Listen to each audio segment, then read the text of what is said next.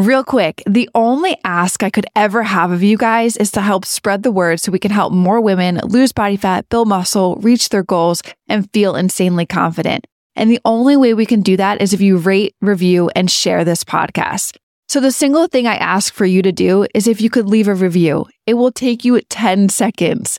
And it will mean the absolute world to me and may change the world of someone else. The whole point of fitness is to just keep playing the game. The only way that you lose is if you quit. And the only reason you quit is because your expectations are on a certain timeline that doesn't exist. There is no finish line. It's never over. So you don't have to stress. It's fine.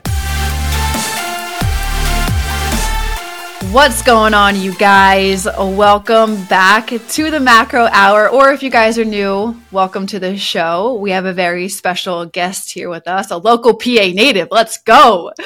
And a high-level nutrition coach who's been at this for 10 years. He has a gift for understanding the psychological and the physiological needs of his clients. And this with that gift, has led to thousands of success stories. He's also the force behind the Mind Over Macros podcast. Mike is here to share his expertise on how to having a tailored approach to diet and mindset and fitness, and how we can just revolutionize our health and fitness journey. So Mike, it's great to have you here with us. Yeah, I'm excited to be here. Thanks so much for having me. Yeah. Cool. Well, let's kick things off. I want to know personally a little bit about your story, your journey that led you to be, and the listeners want to know too, what led you to become so passionate about nutrition? What led you to become so passionate about the mindset in the fitness world? Yeah, I think like most of us in this industry, it kind of comes back to our own personal journeys. And I never in a million years would have predicted that I'd be doing what I do today. And it was, I grew up an athlete. I played sports my whole life, and I always kind of considered myself the lucky one in my family because I noticed from a young age, like my mom was always on a diet. I have two older sisters. They were always concerned about their weight. And I think, there's just a lot of pressure on women. I saw that happening from a very young age, but I was like, hey, I play sports. I've got the fast metabolism. I can eat whatever I want. So I'm good. And I'm never going to struggle with my weight until I went to college. Still played sports. And then once I didn't have organized sports anymore, I was still eating and drinking like a typical college kid. And I gained probably about 80 pounds in like a year and did not recognize myself. I woke up one morning, I was in Maryland where I went to school, and after I graduated, I stayed an extra year because I was dating somebody who then became my wife, who's now my ex-wife. Anyway, we were at school together, and I woke up one morning, I went into the bathroom, and I was like, oh my God, I don't even recognize myself. Like, who is this person? And I had, it was just heavy drinking, a lot of, fast food, and I wasn't playing organized sports anymore. So I wasn't as active, even though I was working and I was bartending. So I was on my feet. But outside of that, I was just partying it up and doing what typical college kids do. And it was that moment where I knew I needed to make a change, but the thing that I've reflected back on, it was really like an identity shattering moment for me because I did identify so deeply as an athlete. So there was this internal dialogue in my head of, I can't see people that I went to high school with because I know that they're going to be like, what happened to you? How'd you let yourself go? How did this happen? Like all these questions would pop up, and I didn't feel confident going like playing basketball or stepping on a tennis court or doing anything that I used to do. So my solution was, let me get this weight off as fast as I can to get back to being me. And that led me down a path of doing hours of cardio, trying to starve myself. I didn't know anything. Like I was the most susceptible person to like bold claims in the fitness industry. If anybody was like, hey, you could lose 100 pounds in 2 weeks, I'm like, yes, sign me up. That's my program. I need that right now. So like infomercials like that, I know I'm aging myself a little bit, but like infomercials or things on the radio that were just, as the bigger and bolder the promise, the more all in I was. So I was doing like, as a 260 pound male at the time, doing like 1,200 calorie meal plans and trying to eat as little as possible and doing 2 hours of cardio every day. I would lose a bunch of weight and I would gain it all back. And it took me the better part of a decade to crawl out of that hole. And I suffered from body dysmorphia. I had a horrible relationship with food, horrible relationship with my body and exercise. And ultimately it was crawling my way out of that. I could continue with all of like the impact that it had on my well-being, my relationships, on my marriage at the time, on my family and my dynamic there. Like everything around me was kind of crumbling because I was so obsessed with losing weight. And ultimately when I crawled out of that dark place and figured things out for myself, that led me to want to pay it forward and help people avoid all the stuff that I had gone through. Wow. Our stories, I didn't even realize, overlap in a very similar way. Like I was like the athlete too as well. And then had the period in between, like from high school to 25 or post high school to 25, I was like partying it up, trying to figure out life. And then like 25 was like, yo, you got to reel it in and get your shit together. Holy moly. Well, thanks for sharing that. I know that paints a little bit of a light as we dive into some questions that I have. Like you, like a lot of women, very similarly struggled with like, oh, I'm going to hop on this next new thing that is like I like love that you shared that, because I think everybody has been there. It's like, oh, this new flashy thing is going to tell me that I'm going to lose weight in X amount of time. Sign me up. Like, I love that. And then you were doing like 1,200 calories at that point. So, what were things that shifted your mindset of realizing that, okay, this isn't the way that I need to, how to make it more sustainable for yourself? Like, this isn't working, or like it worked for a period of time, but like, it's not getting me to where I want to be in a more sustainable fashion. Like where was that switch there? Yeah. So unfortunately, it was like one of those rock bottom moments where it was like, something has to change because this can't be my life forever. And oftentimes I would blame myself. So the pattern that a lot of people fall in, that I definitely fell in, was I would do the meal plan. So that was like the first thing that I ever tried. I actually found a meal plan. I bought this piece of cardio equipment because, again, I saw a commercial and they were like, it burns 17 times more calories than a treadmill. And I'm like, boom, that's my thing. I'm going to buy it. So I bought this piece of cardio equipment. I put it in my apartment. Back page of the little like instruction manual, there was like a sample meal plan. That was like 1,200 calories sample meal plan. And so I just followed that. I was like, I don't know what I'm doing. I'm just going to follow this 1,200 calorie meal plan because this is the cardio machine that's going to get me fit. And I lost a ton of weight, but I couldn't maintain. I would reach that tipping point where I would just eat everything in sight. But then I would blame myself, and I was like, well, it worked, quote unquote worked, because I lost a lot of weight. And if I had just been more disciplined, if I just had more willpower, if I could just fight through those cravings and the low energy and the fatigue and all the stuff that I was experiencing, it's like, if I could just stick with it, I would have been exactly where I wanted to be. And I would just like find different versions of that. I would, eliminating carbs, that's the way to go. I did another program where it was like, you don't eat your first meal until 2 p.m. You can only eat between 2 and 8. And I would have like this 6-hour feeding window. You could only eat carbs if you worked out. Like, I've done everything. I did Optavia before it was Optavia, back when it was MetaFast, and it's still basically the same. Oh my gosh. Yeah. So I literally did everything, and I would always beat myself up over like, why can't you just stay disciplined? Why can't you just follow through? Like, the weight is coming off, and then I would just gain it back, and I would sit there and like, I consider myself a pretty disciplined person. So it was like hard to grapple with that internal struggle. Like, I know that I can commit to things. When I say I'm going to do something, I follow through, but like, why is this so difficult? And then I was like sitting in my house one day. I had moved back to outside of Philly, where I'm from. And again, I then got married, was like trying to figure things out, still going through this like diet struggle. And my wife and I, my ex-wife now, but we used to travel a lot. We used to always like want to see new places, experience the world, like experience new cultures. And we would go out, we would do like have date nights and things like that. I started playing sports again, got into like a flag football league. We would hang out with friends and go out for drinks. And I just stopped doing all of that stuff because I associated that with like discipline. I was like, I have to drown out like everything else in my life and just really focus and do it this time.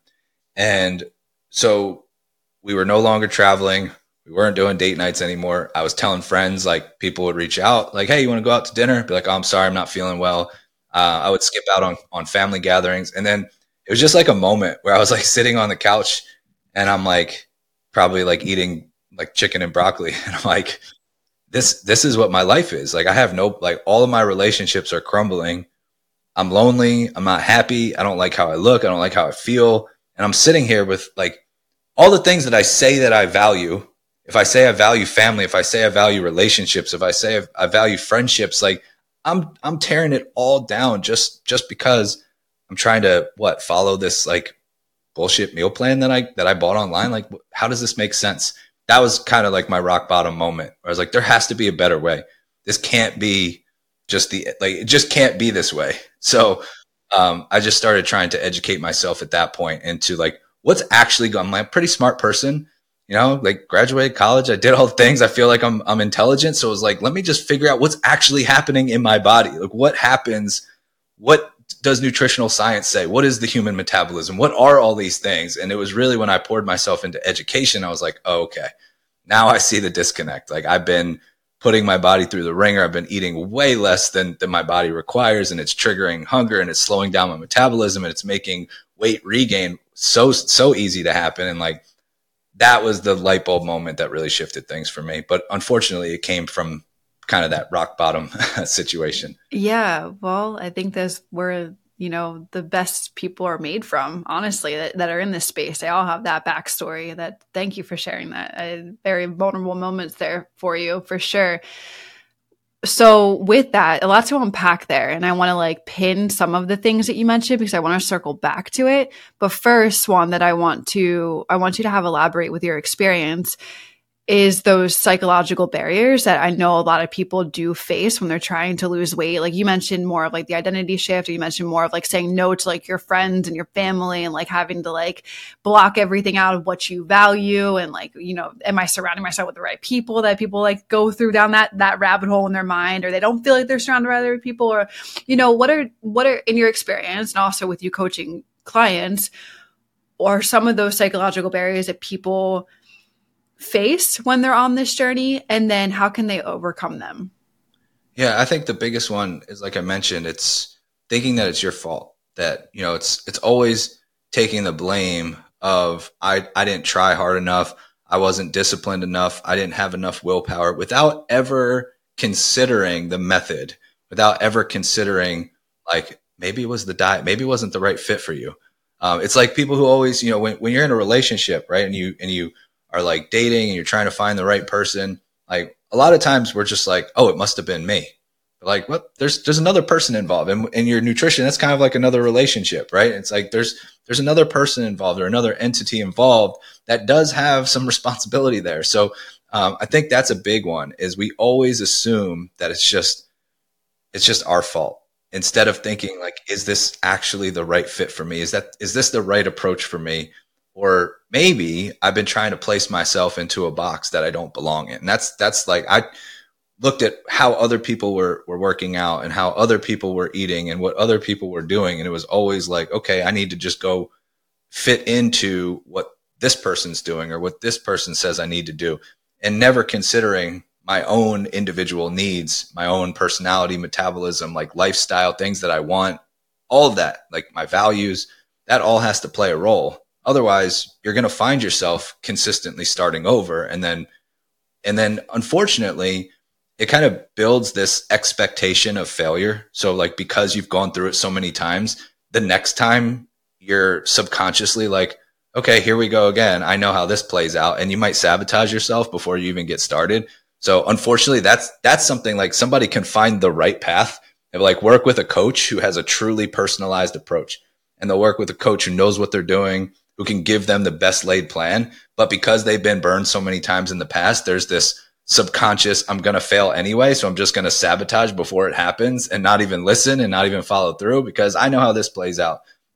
Unfortunately, like there's no easy answer for how to break out of that, other than you got to ask yourself difficult questions and challenge your existing thoughts and beliefs. Like the two things that I always say that changed my life and changed a lot of our clients' lives. If you can recognize that not every thought that you have is fact, and we have thousands of thoughts a day, so it would be ridiculous to assume that they are, but we do that. We just have a thought and we're like, oh, it must be true because I thought it.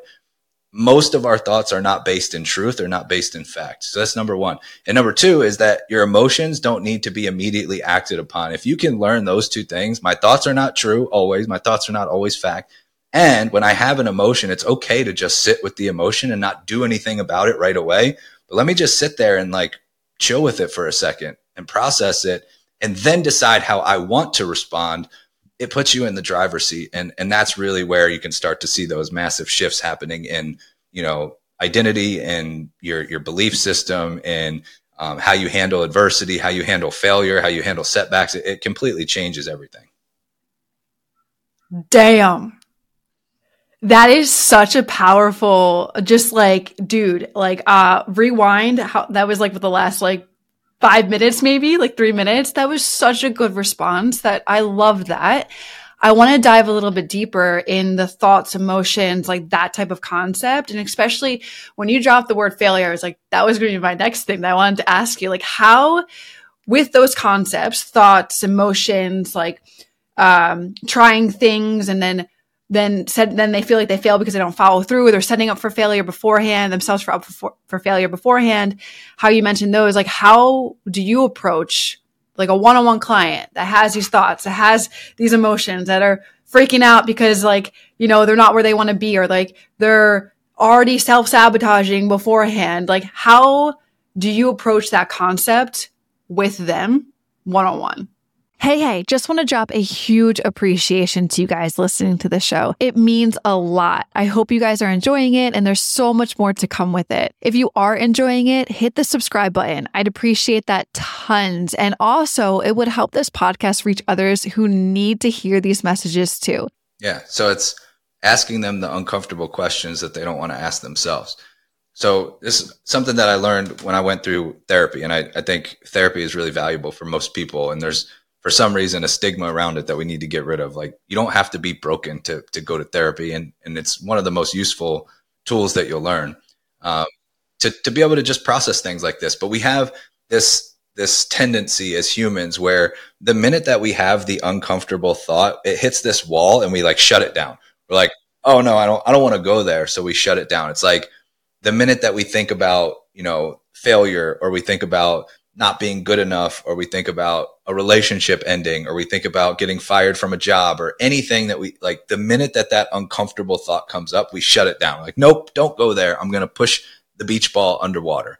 And the more you try to hold that beach ball underwater, the more that it's going to explode up with more force. That is such a good analogy. And that's what we do, right? And because we're afraid to go past the wall, but everything that you're searching for is past that wall.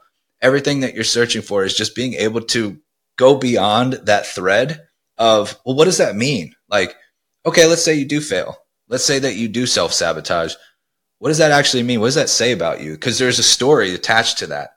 Like, if we just strip away all of the emotion and context around it, like factually speaking, it's like a human ate food and then like that's like the fact, or like we interpret it as I failed because I ate foods that were off limits. Okay, well, tell me why you think those foods are off limits.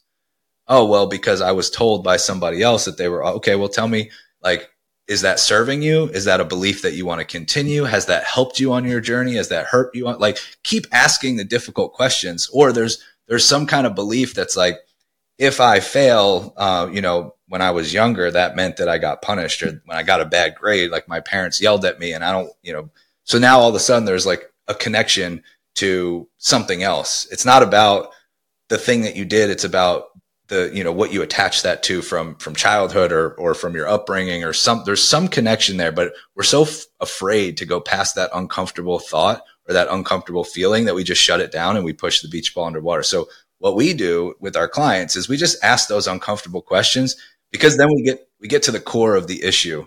And usually they come to their own conclusion of like, it's actually not that bad. Like when you think about like a relationship ending, sometimes people are like, well, I don't want that to happen. Like, okay, well, let's say it does happen. What are you going to do? Well, I'll be sad. Yeah. Are you going to grieve the relationship? Yes. Okay. And then what? Well, I don't know. Then I'll like go and try to find somebody else. Great. Do you think that there's anybody else out there in the world that may be a good fit for you? Yeah, probably. Okay. So is it really that, like, once you go past that uncomfortable thing, it's actually not that bad. The worst case scenario is usually not that bad. So what I find is like, we'll sometimes come up with, just as like a funny exercise, we'll come up with that, like worst case scenario. I do this all the time. It's like, I was so afraid of my business failing. And I was like, my therapist was like, what happens if that happened? I'm like, I don't know, nothing. like what's your backup plan? I was like, I don't know. I could go back to bartending. I could go, like, I used to coach tennis. I'm playing a lot of tennis now. I could do that again. I could go. She's like, cool. Now we have our backup plan. The worst case scenario is you either go back to bartending, you go back to coaching tennis, and you're totally fine. I'm like, yeah, you're right. It's actually not that big of a deal. So we'll do that with our clients. Just like, let's just come up with the worst case scenario as, hey, this didn't work. Great. Let's try something else. And we're still in the same spot. We're no worse, no better. It's actually not that big of a deal. So my long-winded answer is we ask difficult questions that people are afraid to ask themselves. Man, I love that. I love that so much. It's so good, so strong. And then, okay, so once you get there with the client, right, that's like a huge step. Like that's like not a lot of people can break down that wall, nor like can the client usually accept it at a quick rate that you guys can then focus on the next step, which I feel like, okay, the next step, once this is understood and the client can get there with you at that level, the next step I would say is like behavior change, yep. Right? So am I right there? Yeah. 100%. It's how do you want to respond? Like, let's say the situation happens again. In your ideal scenario, how do you respond? Because you're trying to become somebody. You're trying to become this next version of yourself. How does that person respond in those situations? And now we have kind of that like guiding light. It's like, okay, now we know, like, the person that you want to become responds like this. So the next time this feeling comes up, we're not going to immediately react to it because we know we got to sit with the emotion. We're not going to immediately respond to a negative emotion. We're going to let it sit for a second. Be like, okay, what is this telling me? Got it. What do I want to tell it? And now how do I want to respond? And now it puts you in control to be like, oh, now I remember the person that I want to become does this instead. Now, is it always going to be perfect? Of course not. You're going to have those moments where you just immediately react to the emotion, but you're going to remember it. You're going to be like, oh shit, I was reactive there. It's okay. I recognize it. Now I have even more awareness. And the next time I'm going to be more prepared. I'm going to take that pause. I'm going to count to 10. I'm going to leave the room. I'm going to come back. I'm going to sit with it. And then I'm going to decide how I want to respond based off of the person that I want to become and how that person responds in these situations. And that's where the behavior change happens. The more frequently you do that, it's just like anything, reps over time, that creates the habit, that creates the identity shift, that creates the change that you want. This is so damn good. Okay. So though, for clients that are listening or people that are listening, how long would you think that this takes a client to go through on average? Totally dependent on the person. Like we've had people who they're like, I've never processed things like this. And this is totally crazy. And like, it makes so much sense. And they just take it and they run with it. And they're like, I actually have permission. That's all they needed was just permission to be human. Like, hey, we're just going to give you permission to fail and use that as feedback and as a learning opportunity. And hey, you know what? It's okay. Like, this is how you've responded in the past. Like, that doesn't have to be your reality. So we've had people who like, they grasp the concept and they run with it. Others, sometimes it takes, people hate when I say this, but like sometimes it takes 6 months, 12 months longer. Like, it really depends on how deeply ingrained these behavior patterns are, and just kind of slowly chiseling away at it. But it's like small incremental progress over time. So it's really dependent on the person. Some people can take it and run with it. Some people, we got to have that like slow, methodical progress. And it just, it could take a year or longer in some cases. Yeah, that's so good. And, I didn't, like I mentioned to you beforehand, before we hopped on this recording, and now just listening to you even more and your thoughts, your articulation of the words, the breakdown of all of this, which is a hard thing for, normal, like for people to grasp at a deep level of what you're explaining it at. I didn't realize how much like our messages and our like standpoint on fitness and nutrition align. And it's so cool to talk to somebody else that's just so like-minded in this sense. And once I always say that like the tip of the iceberg of what people go after, right? In the nutrition space and fitness space, it's like, yeah, macros, workouts, like cool, like the tactical things that people can get the results with. However, if you want to go further and have more of a sustainable, realistic, happy and joyful like journey, you got to address the bottom of the iceberg, which is like these thoughts, these like allowing yourself to process why you have this thought process around food, because maybe it was a way you were brought up because your mom was on a diet and you saw your mom dieting and like you didn't have the ability to process it until now that you're being asked these questions of where is this even coming from? Thank you, I have to say, because like this is such a good fucking topic right now that you're diving in on and that we're talking about. Because I always joke too, I'm like, you know, fitness coaches, we have the name fitness coaches. But like, what do you think? Like at some level, we also are a therapist, a life coach, like all of these things. You agree? I do. Like the mindset stuff is what makes it sustainable. Yeah. Because you get, again, the tactics, like anybody can follow something for a short period of time. But if you don't have like that core identity shift and like, this is who I am now, like I am somebody who eats quality food. I am somebody who moves my body. I am somebody who wants to be strong. And like that becomes who you are. If you don't make that shift, then the tactics and the methods they'll be fleeting, you know, it'll be short lived. And, you know, I've had a client, one in particular that comes to mind when I first got started. It was like when I really started diving into like the psychology of it and like cognitive behavioral therapy and all these things. And, she had this connection with like certain comfort foods that she could not stop overindulging. And like when we got to the core of it, she was like, grew up in a very hectic upbringing and there was no stability and there was no like, you know, there was no pillar in her life that was like, I know that this person's going to be there for me. Everything was like constantly on the move, you know, people that would abandon her, like a lot of trauma. And the food was the comfort, like the food was the predictability. Like I know like this thing is always here for me. And so for her, it provided stability. So we actually had to break down like what else in your life can you use for stability and comfort outside of food? And it was then being able to replace that with, oh, there's actually a lot of things now as an adult that I can use as kind of pillars in my life where I don't have to just lean on, you know, comfort food for this certainty or this predictability or this stability that I'm searching for. I can find it in other places. And, you know, I've heard psychologists talk about this all the time. And I have a really good friend of mine who's a therapist and actually my oldest sister is a therapist. And like, when you find the connection to something, like he had a client who's an alcoholic and it was like, because that was the connection that his dad passed away at a young age. And he made this connection that like alcohol was the thing that bonded him and his dad. So once they found that connection, it was like, is there anything else that connects you to your dad? And once they started to replace that with something more productive, then all of a sudden, like he no longer felt the need to drink. So there's a lot of psychology principles that go in. I always am very clear about scope of practice. Like I'll tell a client if I think you need to actually go, like I'll make a recommendation.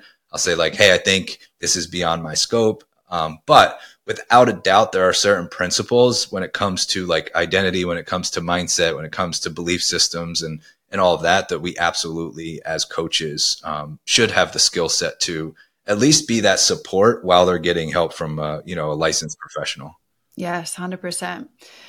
Okay, I want to circle back a little bit where back to behavioral, and then we'll pivot. But this is just so good that I want to close the loop here on this concept. Can you explain, like clearly, like once you have this conversation, worst case scenario, you're questioning your client, you're helping them get past like these thoughts, these emotions and like processing them. And then you get to the point of like, okay, now behavioral change. Now, like person you want to become, you got to start acting like that person and get in alignment with that person and start showing up like that person. But the client has to do the work, you know, like you're the coach. The client's got to the self-efficiency, right? So can you explain how the concept of self-efficiency plays a role in the success of that behavioral change? Like, I feel like that's like the next final, like, I feel like it's like a 3-tier thing that we're coming up here with right now. Like, so that the next one is like, that person has to do it. Can you elaborate there? Yeah. So there's a couple of things that we do. Number one is we identify the gap between the things that they're doing now versus the things that the like ideal version of themselves would do. So, and a lot of people are afraid. It's like tracking macros. Like when you can clearly see this is how I've been eating versus this is what I should be eating. Now you have the roadmap to close the gap. like, oh, I've been eating 50 grams of protein a day. My body actually should be getting 150. Like, I'm not going to just rip the Band-Aid off and go from 50 to 150, but I see the roadmap to getting there and closing the gap. So we do that with behavior. Like, the ideal version of you, how do they handle these situations? What are the actions and habits and rituals and things? Like, let's identify what that person does. And then let's identify what you do now. And now we have a gap to fill, and we have a roadmap. But we don't just start like, all right, there's 10 things that need to be changed. Let's just fix them all at once. We let the client decide, like, what in this, this gap that we've identified, like, what's the easiest one right now? Like, the one that you look at and you're like, I know I could do that every single day. And we actually have them do like a commitment card. So we'll do like, make a commitment card to yourself, something nutrition related, something movement related, and something mindset related. And we're just going to start with like the minimum effective dose that that it's not like there's this sweet spot where it's not too difficult that it's going to frustrate them, and it's not too easy that it's going to bore them, but it's kind of that Goldilocks zone. And we're going to make those 3 commitments, and you're going to write it down on a commitment card, and you're going to follow through. And we're just going to build that self-trust that when you say you do something, you're going to follow through. And it's just creating that feedback loop. Like, oh, I made a commitment, I did it. And we're actually going to acknowledge, because now we get into like actual habit and behavior change. We need to close the loop with a dopamine hit, just kind of how our brains work. So there's like a trigger, there's a behavior, and there's a reward. And the reward is usually our dopamine system in the brain. So we actually have to identify and celebrate when we do something. And I'm not talking about like you throw yourself a party. Like, hey, just as simple as like, I checked off this thing on my commitment card today. I did it. Task completed. Like, that closes the loop. You get a little dopamine hit. Your brain feels happy, and you're like, there we go. I did it. And the more that you do that, it just creates, you're just basically making deposits into your self-trust bank account. And now all of a sudden we can go from these 3 small commitments to larger commitments, to more commitments. And now you've kind of, like, we talked about that failure feedback loop where it's like, I'm going to sabotage because I'm going to fail anyway. Well, now it's a success feedback loop. I say I'm going to do something, and I've done it for the past however many months. Now I can tackle the next thing and the next thing and the next thing. But yeah, ultimately it has to be autonomous. Like, we ask the client to identify the things that they want to instill. It's not what we want for them. It's what they want for themselves. So there really has to be that level of agency and autonomy over, like, I want this for myself, so I'm going to work on it because it's important to me. Yeah, it helps to have a coach reminding you of like why this is important. Like, hey, remember when you said this was about like being a better mom and showing up for your family? Like, let's just keep that in mind. But ultimately the work is up to them to follow through. Yeah, totally. Love that. You just quoted a bunch of like habit books there. So what are your favorite habit books that somebody could go and listen to right now or buy? Atomic Habits is a classic by James Clear. And then Tiny Habits by, is it BJ Fogg, I think? That's another really good one. Tiny Habits. Cool. I'm even quoting that one. I have Atomic Habits back there. I think I've read and listened to that, I don't know, like 10 or 15, 20 times. Such a good book. And I heard you like talking about the feedback loop and all of that. And like also for every action that you take, it's a vote towards your future self. So I love that. Good stuff. All right, let's pivot. Macros. Okay. You mentioned the word there. Your podcast is Mind Over Macros. We're on the macro hour. Why do you love macros? Why macros? Like, just touch a little bit on that. Yeah. So I'm a big believer that awareness precedes change. And if you want to change something, you should first take inventory of like where things currently are. And like macros have such a weird reputation because a lot of times people will say it's disordered or it's stressful. It's none of those things. It's like nobody looks at a tool or something and is like, it's just like it's just it doesn't have feelings. It doesn't have emotions. It's just a thing that we can use to help ourselves. So I think sometimes we have to be careful about how we communicate certain things because we start to create a false narrative based off of the way that we perceive something. But it's literally awareness. It's like if I wanted to, save more money and I started taking inventory of where I was spending, how much money I'm making, and I started to look at my budget, like nobody would ever call that disordered. But it's just awareness. Like I need awareness to make a change. If I have a goal and I want to have more money in my bank account, I should probably know where I'm spending and how much I'm making. Like if I want to change my body if I have goals, if I want to look a certain way, if I want to feel a certain way, perform a certain way, we're talking about food. Like that's what we're measuring. And like, yes, there's other things involved, like strength training and movement and stress management and sleep, but all of it can be measured. All of it can start from a place of awareness.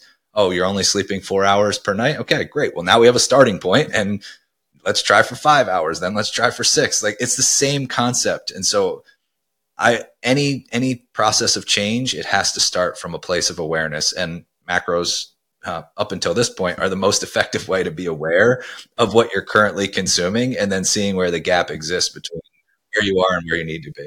Yeah, so good. So good. I love that little plug up until this point. Yeah, makes the most sense. Scientifically makes the most sense. God, this is so good. This whole conversation is so good. So with that being said, awareness, right? But so many people feel so daunted by the process of macros. So how can you speak to those to make them feel a little bit more comfortable and confident that the process is worth it? Yeah. So let's pull from all the past experiences in your life. Like you've probably lived a pretty full life up until this point, regardless of how old you are. We've worked with clients from 18 to 74, I think. So like, doesn't matter. You've got life experience under your belt. Think about what happened the first time you started a new job. You probably weren't the most proficient. You probably didn't know the ins and outs of the office dynamic and how the software worked and how, the company likes to do things. So there was a learning curve. The first time, maybe you learned a language and you were probably pretty bad at it first, and you kept practicing, and then you became fluent. The first time you tried to play an instrument, you probably didn't know what you were doing. The first time you stepped foot in a gym, like we have life experience to pull from. This is no different. We learn the same way, even back to a time that you don't remember when you tried to learn how to walk and you kept getting up and falling down and getting up and falling down. And you didn't think, you know what, walking just isn't for me. You just kept going. Like, we got to get back to our little toddler roots and understand that it's just like everything else that we do in life. There will be a learning curve, and then it becomes like walking. You don't have to think about it. It's mindless. Like I can tell you, it takes me zero mental energy to track my macros because now it's just like walking. So accept in the beginning that it's going to be uncomfortable, that there is a learning curve, that just like everything else, we have to continue to practice. And then we find little shortcuts. We find our groove. We find things that work for us, things that don't work for us. We, strip things away. We add, like, it's just a process, just like everything else. So what I would say is embrace that, because that's how we do everything as humans, and just pull from past experience in your life to know that this is no different than the first time you started a new job. Mic drop. Everybody go rewind, listen to that part, because you'll definitely feel more comfortable and confident with understanding the process of tracking macros. That you too will stumble, fail, fall off your bike, all that stuff. I love that the analogies you use there. I love the one with like the training wheels, and then you take them off and you're still going to hit bumps in the road and you may fall off. And then you have the full on just riding the bike, and then it gets easier and easier and easier.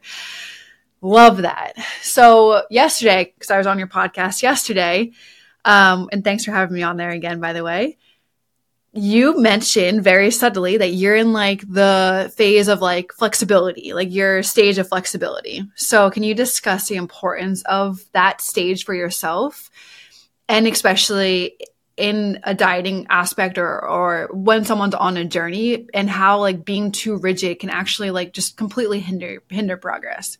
Yeah, I think, for me, flexibility is where I currently am not tracking macros, but I have, because I've done it for so long, it is like I have a lot of awareness around how much I'm eating. I don't have to like question, am I getting enough protein? Am I eating enough? That sort of thing, because I've been doing it for so long.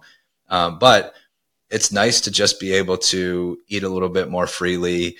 When I'm in kind of this season of flexibility, it's like, probably eating out a little bit more than I normally would. I mean, it's not a lot, but like, maybe 2 times a week, versus if I'm like actively dieting, it's probably 1 or 0.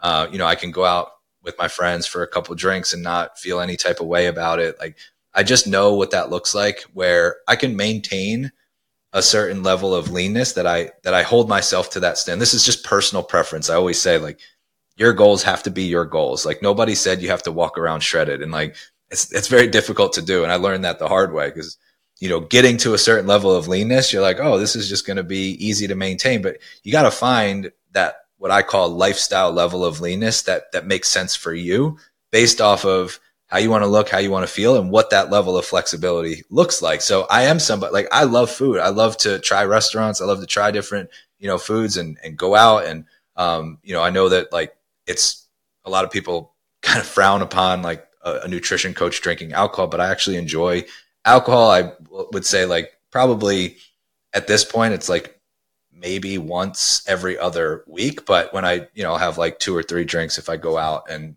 have drinks out to dinner, whatever. But I enjoy the process of being able to still work out like 3 days a week, play tennis a couple times a week, not track my food, and maintain a certain level of leanness. And that feels good for me. Now, am I like, at that place where I'm like, oh yeah, I'm like super fit and like confident. Like, I know that I could be leaner. I've been a lot leaner before, but this is what I call like the lifestyle level of leanness, where I'm happy. I have a high degree of flexibility. And if I ever want to turn it on, I know how to turn it on. Facts. I love that. That's so real, raw, and honest. That is the sustainable aspect of a lifestyle with still being healthy and, working out. Like I think it's important to highlight that, because I'm in the same boat, right? Like, I think, like, living flexibly and being able to intuitively eat, because the awareness part is already there. And I'm not going to, you experience by saying no and, like, living in like that rigid lifestyle, which should actually hurt your progress in terms of like the values you live up to and for yourself and what you expect with the family and relationships and all that kind of stuff. So highlighting like that, and then highlighting the alcohol side of things, it's like some people enjoy that, and that's okay. To your goal is your goal, and whatever your goal is. But you also said like once every other like week or something like that with only like 2 or 3 drinks. To somebody else, alcohol could be completely different, where they're having wine every single freaking night and they're wondering why they're not seeing the results that they want. So yeah, I love that. And it's also just, you are you, and this is how you live your life. I think about Jordan Syatt when like speaking to this, like, he's not ripped and in shape, but he can speak at the high nines about fitness and nutrition, call people out and be honest about it. So I love that, because it's like, everybody has their own picture of their sustainable approach to fitness. Yeah. One thing that I think is really important to add context, there are certain things that I've built up as a foundation that are literally second nature, so much so that I didn't even think about them when you asked the question, because it's just part of my life now. Like, I don't ever have to question, am I getting in enough protein? Like, that's something that a lot of people struggle with. It's just a daily habit for me that I'm always eating protein. Like, it doesn't take up any of my like mental energy. Getting 10,000 steps a day. I walk a lot. I always look for opportunities to walk and move my body. So like, that's another one that it's every single day. Like, if I'm under, I don't look at it. I don't care. I just know that getting a lot of steps and movement is a foundational habit. Prioritizing my sleep, like, do not fuck with my sleep routine. Like, it is always in place. Like, I need to be in bed at a certain time. I know when I'm waking up every morning. Like, I do not mess around with my sleep. There's certain things like drinking enough water. I've got my water right here. It's like, it's just part of my life now. So much so I literally don't have to think about it. But that was years of just doing it over and over and over. So when I say flexibility, it's with the understanding that there is a strong base level of foundational habits that have been in place for a really long time. So if I skip a week at the gym, not a big deal. If I, overindulge over a weekend because, I'm having some fun and I want, to eat freely and drink a little bit more than I normally do, it's not a big deal, because I always have these habits in place. Man. Amen. I'm so happy you circled back to that, because yeah, that's so true. So many strong foundational habits that you've built over through the years that like, they're like almost like your non-negotiables in a sense. You have to make sure you hit those on a daily basis for you, especially the sleep. I am the same way. I'm like, yo, I need like 9 hours of sleep a night, and nobody be fucking with me with that. All right. Cool. Well, let's talk about now so I would love to hear your favorite misconception with like fitness and nutrition and what's going on in the industry, and like, what's your favorite one, and can you debunk it for us? Yeah, there's so many to choose from. I would say the biggest one is just about like the things, like the sacrifices that and it's tough because humans love to swing on either end of the extreme, and we're so uncomfortable in the middle. We're so uncomfortable in the gray. We love for things to be black and white. So I think on the one end, you have people who are like, you have to cut carbs and cut sugar, and seed oils are going to kill you. And there's all this like fear mongering about the things that you have to sacrifice. Then on the other end of the spectrum, you have people that are like, you can literally eat whatever you want and still look exactly how you want. You can get shredded and whatever and eat. And the answer is in the middle. And I find both messages to be harmful to a certain extent. Like, no, carbs are not going to kill you. No, like seed oils are not going to kill you. Like there are certain foods that are more nutritionally dense than others. But if you are consuming mostly whole quality food sources, like it's totally fine to have some processed foods in there, like 80-20 rule, 80% quality, 20% flexible. And then the message of like, you can eat whatever you want and still look the way you want is, I think the intent behind that is you can incorporate foods that you want and still look the way that you want. Not you can eat whatever you want, because people are like, I don't understand, to your point. Like, I'm drinking wine every day, but like, Tommy Tough Nuts on the internet said I could drink wine and still get shredded. Like, whatever. It's like the answer is in the middle. You have to make sacrifices. You don't have to be miserable. There are certain things that you will probably have to cut back on, but you don't have to eliminate carbs. You don't have to eliminate alcohol. You don't have to eliminate sugar or oils or whatever somebody is trying to scare you into getting rid of. It's just not the case. So there's that one. And then there's like the cardio myth of like, cardio is the best way to lose fat and burn calories. Wait, talk a little bit more on that. I need to hear this answer. Because I mean, it falls short in just about like every scientific way possible. So first of all, you're not burning that many calories during cardio. As many calories as you probably think you're burning, it's probably a lot less. And then as you do more cardio, your body gets more efficient at doing cardio, which means that however many calories, let's just say running a mile, let's say you have never run a mile, you run a mile, it's probably going to take a lot of mental energy and physical energy. You'll burn some calories. But then you keep running the mile and your brain and your body get really in sync and more efficient, and your muscles are firing more efficiently. And all of a sudden the amount of calories that it took to run that mile is less and less and less. But you're also prioritizing a manual burn of calories versus prioritizing your metabolism and your muscle. So if you're not using your muscles by like lifting heavy shit, your body has no reason to keep it around because it's an expensive tissue to maintain. So it takes a lot of calories to maintain muscle on your body. So if you're not using it, your body's like, hey, we should probably just break this down and use it for energy because we're not going to use them. So why do we need these muscles? And that's what cardio can send that signal, where you end up with a slower metabolism, with a worse physique, and you are actually not burning as many calories as you think you are doing cardio. Let's go. Are you in my brain? I literally just did a podcast on that exact kind of breakdown like a couple podcasts ago, and you just articulated that so fucking well. Thank you. Thank you. Yes, I love that. You're either training your body to optimize for cardiovascular endurance, or you're going to optimize your body for strength endurance. And I'm sure goal-wise, whatever your goal is, it is your goal. If you want to be a marathon runner, optimize your body for cardiovascular health and running tons and tons of miles. But if you want muscle, which is, I think, majority of our demographic, right, that listens to us, that follows us, they want to build more muscle, they want to have a stronger metabolism, then it's like weight training, doing that, the active tissue that never stops, like that needs fuel, that needs energy. That's the side of things. So you want to optimize your body for that. Yep, completely. Yeah. Do cardio because you love to do cardio, or if you want to just maintain like a certain level of cardiovascular health.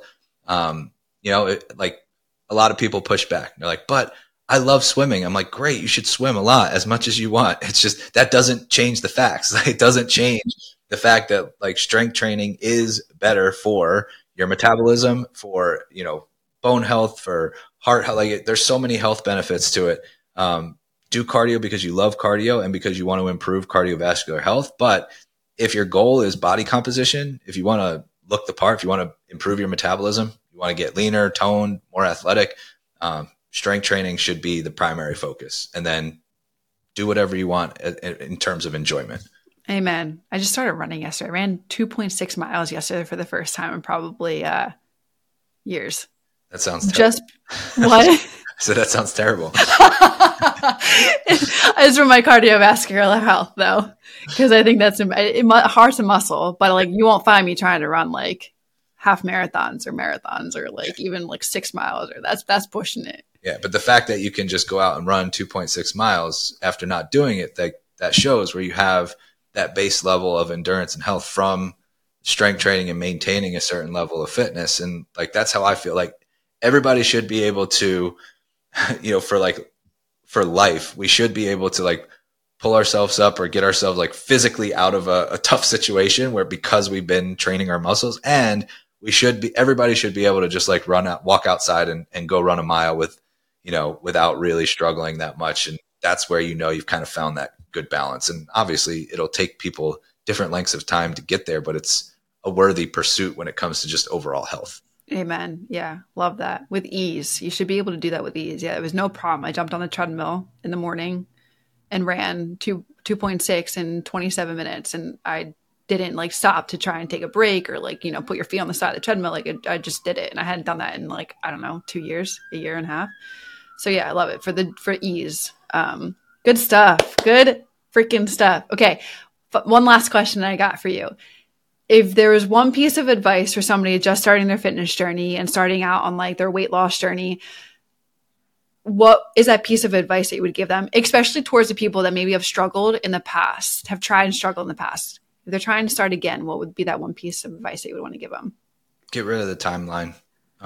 Stop treating this like there's a finish line. Stop looking at the fastest path to whatever result.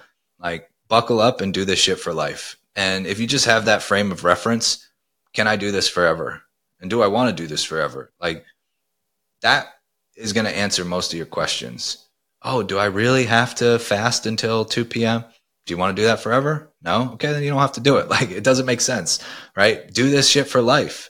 And if you just get rid of that finish line, get rid of the timeline, and you truly treat this as a forever pursuit, like, it's an infinite game. The whole point of fitness is to just keep playing the game. There's like certain things in life that you win the game by just playing. There's no defined rules. There's no end game. You don't win. There's no final score. You literally are just playing to keep playing. So just keep doing it. Like, you'll find you're going to fail. You're going to find things that don't work. That's great. That's information. That's feedback. Okay, this doesn't work for me. Let me try this over here. But if the only way that you lose is if you quit, and the only reason you quit is because your expectations are on a certain timeline that doesn't exist. There is no finish line. It's never over. So like, you don't have to stress. It's fine. Like, oh, this month didn't go so well. Great. We've got plenty more months to get our shit together and improve. So use that as feedback. What can I improve upon? Like, what are the daily habits that I want to try this month? Am I going to do this forever? Like, yeah, let's take that mindset. And if you can truly make that mental reframe, this whole process becomes way more enjoyable, way less stressful, and your success is inevitable. Love that, Mike. Man, such good stuff in this podcast. Thank you so much for your time, your energy, your explanations, the breakdown of things, that 3-step, right? Once you understand this, okay, then the next thing is behavior change, and the next thing is you got to do the work, and then why macros are bomb. Like, so many golden nuggets within this podcast. Thank you so much. I could continue to talk to you on and on about all of these things, and I'm sure people want to continue to listen to you. So where can they find you? Let them know. Yeah, I appreciate it. So my podcast is called Mind Over Macros, and that's on any podcast platform. If you just search Mind Over Macros, you'll find me.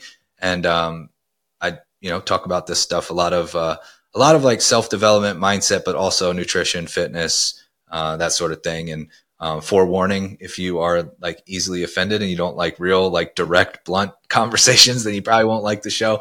But if that's your jam, then give it a listen. And then Instagram, my handle is @coach_Mike_Millner, 2 L's in Millner. And those are all the places you can find me. Amazing. Well, these guys definitely love direct, no bullshit like approach. So they'll definitely enjoy your podcast. Definitely check it out, you guys. And all the links will be in the description below. Mike, thanks so much for being here. I appreciate it. Thanks for having me. Real quick, the only ask I could ever have of you guys is to help spread the word so we can help more women lose body fat, build muscle, reach their goals, and feel insanely confident. And the only way we can do that is if you rate, review, and share this podcast. So the single thing I ask for you to do is if you could leave a review. It will take you 10 seconds. and it will mean the absolute world to me and may change the world of someone else.